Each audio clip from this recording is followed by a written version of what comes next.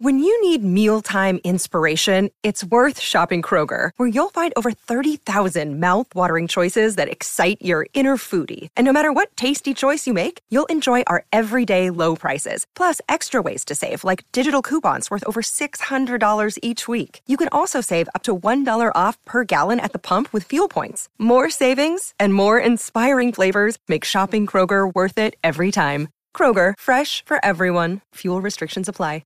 The Black Sox get held in high regard on the world stage. We're used to them winning or being close to winning World Cups. It hasn't gone their way in the group stages so far. I don't think we're used to seeing them lose 7-0 in a group stage match or give up a lead like they had in the Argentina match. How much of that do you put down to effectively being in international isolation for 3 years?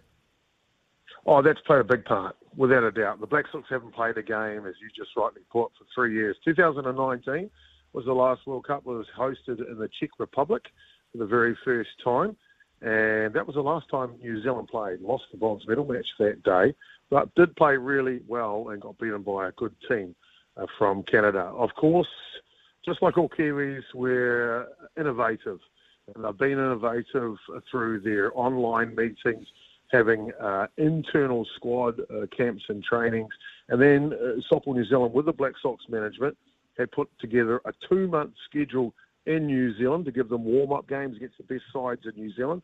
And, of course, as you just mentioned, New Zealand has a proud history at World Cups. We're the most winningest nation ever in softball. And it comes because of great work ethic, and they've done that leading into this World Cup. Are they as good as previous World Cup teams? Maybe not. Do they know how to find a way to win? 100%.